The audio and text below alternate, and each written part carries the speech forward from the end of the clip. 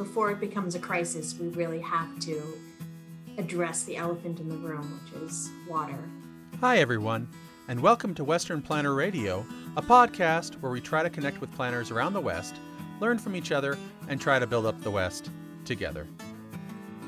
I'm your host, Paul Moberly, editor for the Western Planner, and our guest today is Waverly Claw, the Director of Resilient Communities and Watersheds for the Sonoran Institute. Today we're talking about her experience with water and land use and environmental planning in general. Hi, Waverly. So, just curious, how did you get into the planning profession? My journey really started when I was very young because I became instantly interested in environmental sustainability and environmental issues. And that kind of carried through my college career, where I was really involved with a neighborhood struggle. I worked on a neighborhood issue where the city wanted to site a wastewater treatment plant in a predominantly working class, people of color neighborhood. And that really piqued my interest in the intersection of environmental issues and land use planning. And I went on to work in the nonprofit world for several years on really broad, longstanding international challenges, and then national level river and watershed protection issues. And it really became clear to me that the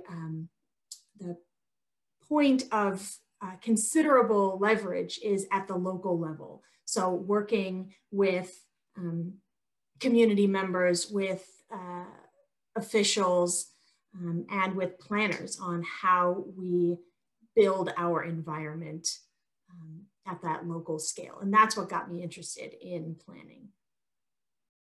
So that's what motivated you to get into planning. Where did you grow up and what's your backstory? I grew up in Michigan, actually, and then went to undergrad at Syracuse University in upstate New York. Worked for a time in New York City on international conflict prevention and resolution issues, and then moved out west to Portland, Oregon, where I worked for River Network, which is a national river and watershed protection organization. And I landed in Colorado after 3 years of living abroad. I lived in South Korea for 3 years and learned a lot about their approaches to urban livability in a dense environment. So I got my master's in urban and regional planning from the University of Colorado, Denver. So you've lived and worked in a number of places, including internationally. What have you learned through these different experiences? I love to travel and I love to live in other countries and experience other cultures. I lived on the 18th floor of a high-rise building in Daegu, South Korea, and it was great to see how each building complex had open space and areas for play and for walking along the river and exercising along the river. It was a great experience.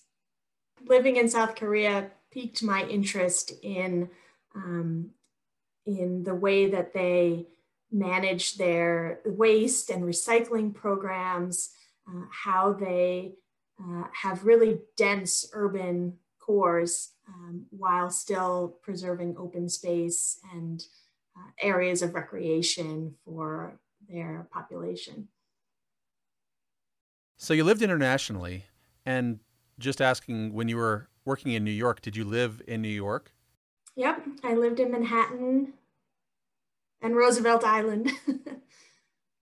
Okay, so with New York being the city of cities here, and having that international experience in South Korea, can you kind of compare and contrast the urban experience of South Korea and New York?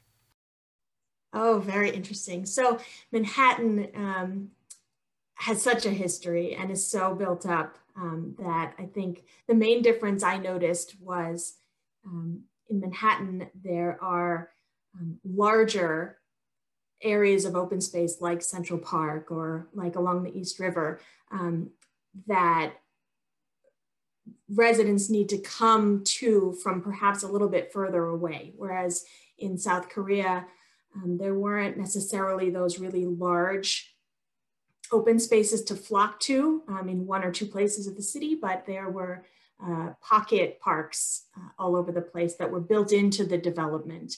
And of course, South Korea's development really occurred much later than New York City's did. And so there were sort of master planned communities that could think about those components ahead of time in Korea. You know, New York has been making some strides recently. They're closing some streets and making them pedestrian only, and you know, really increasing the bike infrastructure, and that is important and can help a lot. But that's a major metropolitan city that has a lot of opportunities and challenges to it. Yeah, that's true. I've spent a little time in New York, and I can't say that I love New York City, but I can appreciate some of the efforts they've done, the High Line and some of those pocket parks. So other lessons that you've learned from living internationally or from any of the places that you lived?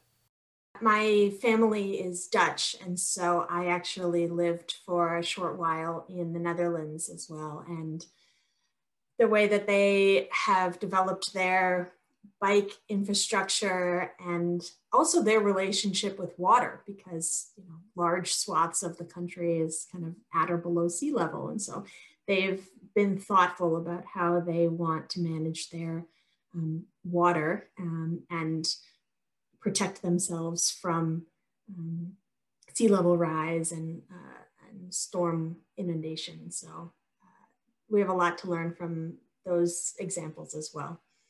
Yeah, there is lots we can learn from other places and how they've developed and how they work. You know, that is such an incredible experience you've had to be able to work or live and work in different environments like that.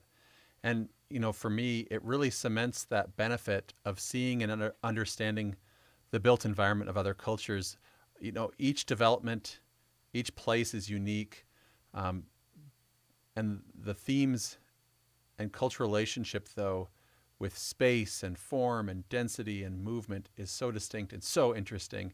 And it's not that we're trying to recreate and, you know, copy and paste that onto our American form of development, but that there are ways that we can rethink about how we develop and how we want to move forward when places do things so much differently and better in many ways.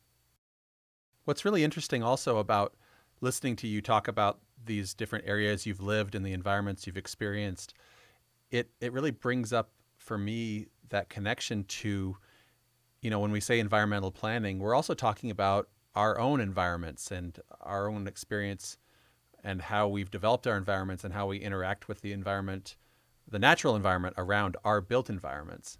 Just that interesting interchange. So speaking of water, tell me more about your work that you do with the Sonoran Institute. So I'm the Director of Resilient Communities and Watersheds at Sonoran Institute, which is a nonprofit organization that has been working on kind of bridging the natural world and the built environment and really kind of creating a harmony between those two for the past 30 years. And the work that I do is with our Growing Water Smart program that really recognizes the growing scarcity of water in the West and the fact that, you know, climate change is bringing us more drought due to hotter temperatures, less precipitation. And so we're seeing a growing gap between water supply and the demands that we're putting on that water. And so we work with municipalities and counties to better understand what our water constraints are so that these communities can develop and grow in a resilient way, sort of taking into account the water constraints that we are already beginning to see and will be seeing more of in the future.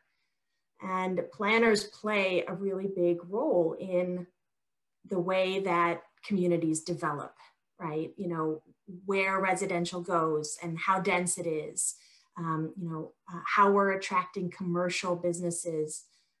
And so we lay out a series of intervention points where land use planners have an opportunity to create more water efficient buildings and,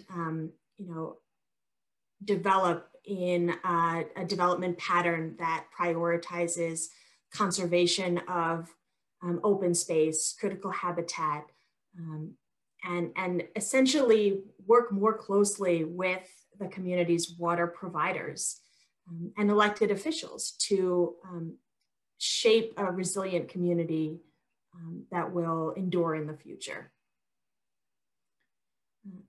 So often we see that planners are siloed from water providers, and they only interact through will serve letters. Like, okay, this utility will provide the water that this development application is requiring.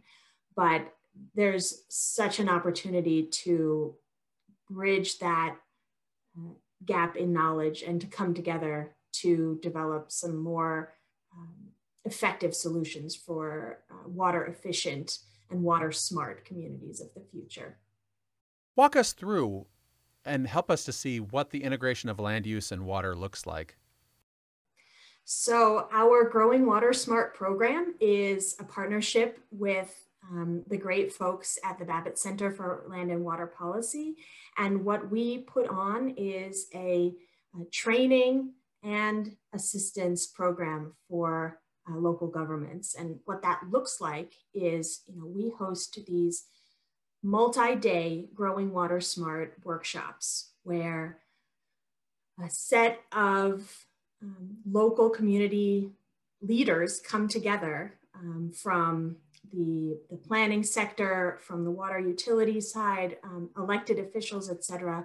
And they spend 3 days kind of grappling with a challenge relating to water, whether it is growing demand and potentially diminishing water supply, or whether it is taking a more holistic view of water in terms of stormwater management and low impact development, et cetera. And we take them through a series of trainings where we lay out what some of the opportunities are to address those challenges.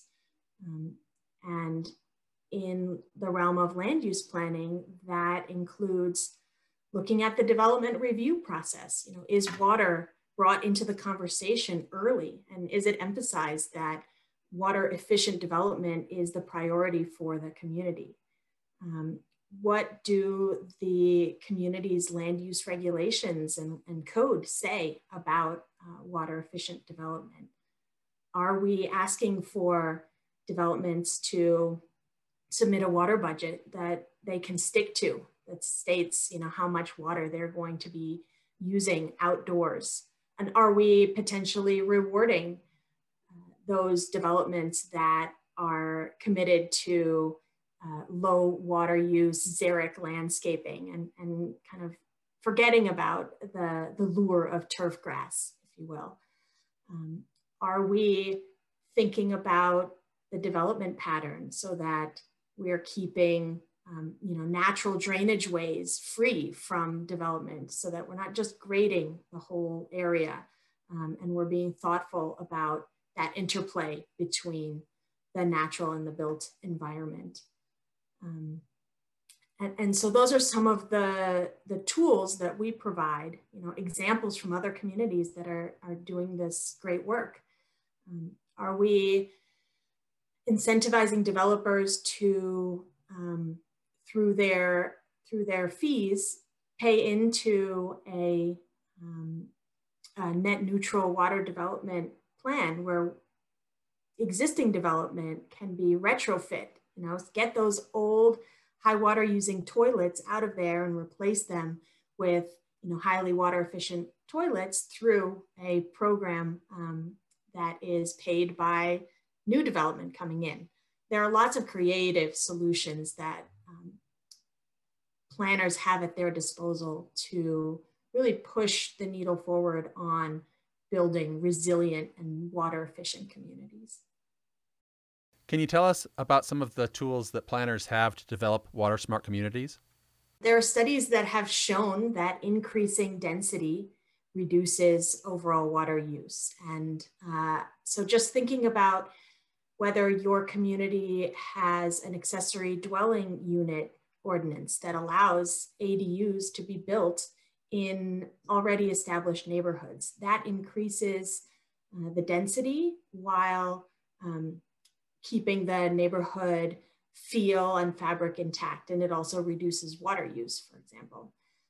I think that cluster development is a tool that can conserve water through, smaller lot sizes that are, or lots that are built more closely together, keeping open space available for community use and also ecosystem services. So we have opportunities to look at kind of outdoor water use, indoor water use, community level water use. And there are a lot of creative solutions out there. There's a development that is doing kind of community-wide rainwater storage and redistribution. And so we need to be thinking for the 21st century outside of the box about how we can build and sustain ourselves in a more water constrained future. Yeah, living out in this arid West that we do live in, there's so many challenges with water.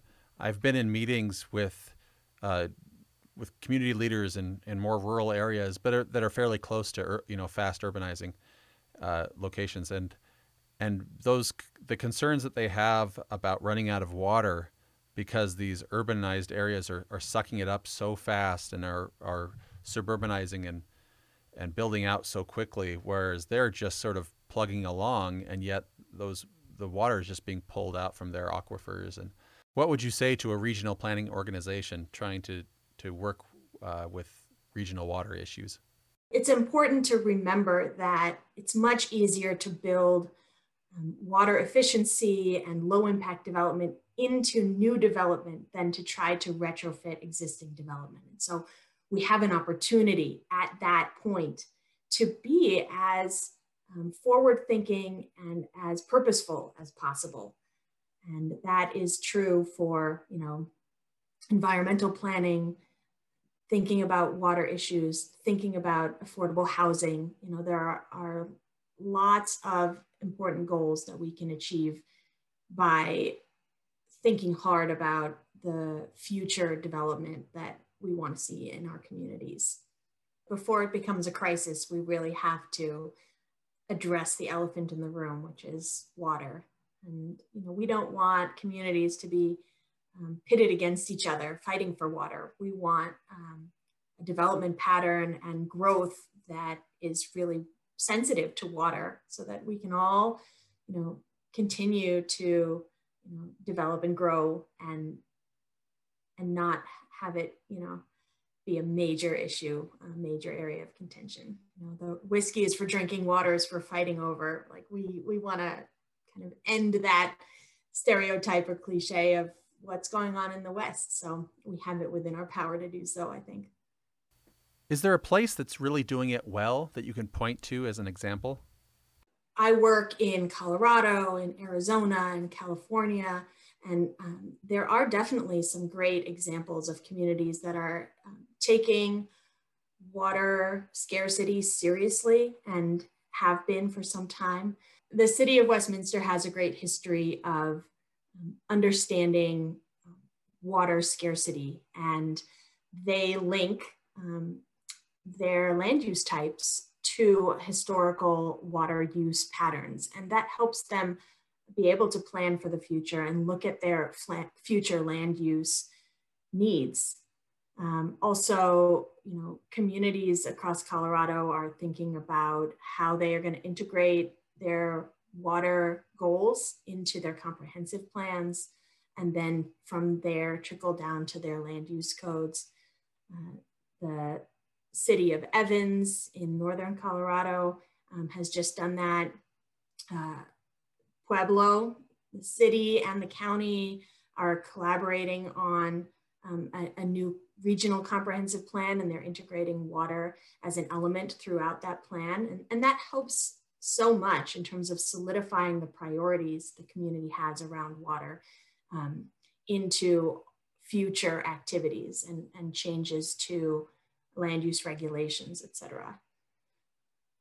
In Colorado, on the western slope, we have Grand County, who's thinking about their drought preparedness plan, and Summit County, which is thinking about outdoor water use reductions. And so we're starting to see the snowball effect occurring with more and more communities providing examples of what can be done and what can be achieved around water.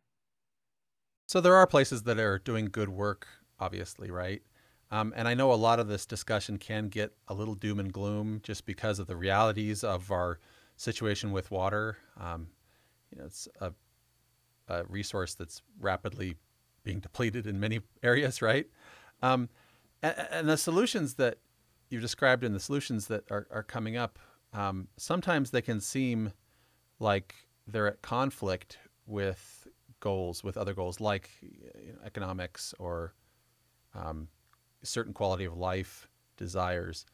But these solutions aren't zero sum, right? And with a little forethought, we can improve our quality of life and prepare for a reduced water future. And I know, some of the work you're doing is helping that to come into play for these communities in the West. I get really excited about solutions that achieve multiple benefits. If we can develop in a way that is lower cost, that preserves the natural environment, that is resilient so that we don't have to keep making changes and pulling out older fixtures and putting in new ones. Like, let's be really forward thinking. Let's save our residents money in the long term by building in a way that doesn't rely so heavily on water. And then we can send more of that water downstream, and it can be used for the natural environment as well. We want to keep our, our stream flows high. We want to have habitat for, fish and other aquatic wildlife. We need to ensure that the built environment is not completely decimating the natural environment upon which we rely. We need those ecosystem services to keep functioning for our benefit just as much as the natural environment. It's really about that synergy and that relationship that we have with nature as not that we're part of our own environment, that we're not separated from our own environment, right? Following those same lines of thought, what would you say is the relationship between community resilience and environmental planning? So I think that the natural environment is a critical underpinning for building community resilience. I think that we cannot become resilient as a society and in our individual communities without really strengthening our link to the natural environment. And so for me, that's been a passion of mine. We have become largely divorced from the natural resources that sustain us as a society. We turn on the water tap and water comes out, and we turn on our sprinklers and waters our grass. We get electricity delivered, et cetera. But we're starting to see the impact of climate change that humans have contributed to. And so all of our activities are starting to really strain the fabric upon which our existence relies. And so I find it critical that planners really incorporate an understanding of the natural environment and the ecosystem in which we have chosen to live, to incorporate that into the way that we design and plan our communities for the future. We are seeing increased drought, increased wildfires, flooding is being exacerbated, and without weaving those issues into our future development, we're going to continue to essentially fight against nature. And so taking a holistic approach, incorporating what we know about, the potential of, flooding or wildfire risk, incorporating that into the way that we build our communities is critical right now. We're not going to be able to rely on engineered, hardened solutions to keeping the natural environment and keeping natural hazards at bay. We have to incorporate and blend into the built environment. And I think what gets me most excited about that is there are win-win solutions that we can implement. If we think about it in the beginning and we work towards low impact development and nature-based solutions in our communities, then we won't be working against nature, we'll be working with it, and we'll be preserving the ecosystem services that we rely on so that we can be resilient long into the future. It's about understanding your community's priorities and planning in advance so that you're not planning in crisis. We all want to have, beautiful communities, and we take for granted that the water is flowing from the tap and is relatively cheap. But as we move into the future, water is going to be more expensive, both for consumers and for developers. In parts of Colorado, the price of water is becoming a prohibiting factor in growth. And so we are starting to see some of the trade-offs that we need to make in terms of how we prioritize the use of water. We can all be in a much better place as a region if we're all really thoughtful about the use of water in different contexts. Do we want to be using our water to water our lawns, where then we're going to have these, these emergency drought watering restrictions, and then we won't be able to water our lawns, and they'll be brown and not very pleasant to look at every summer moving forward.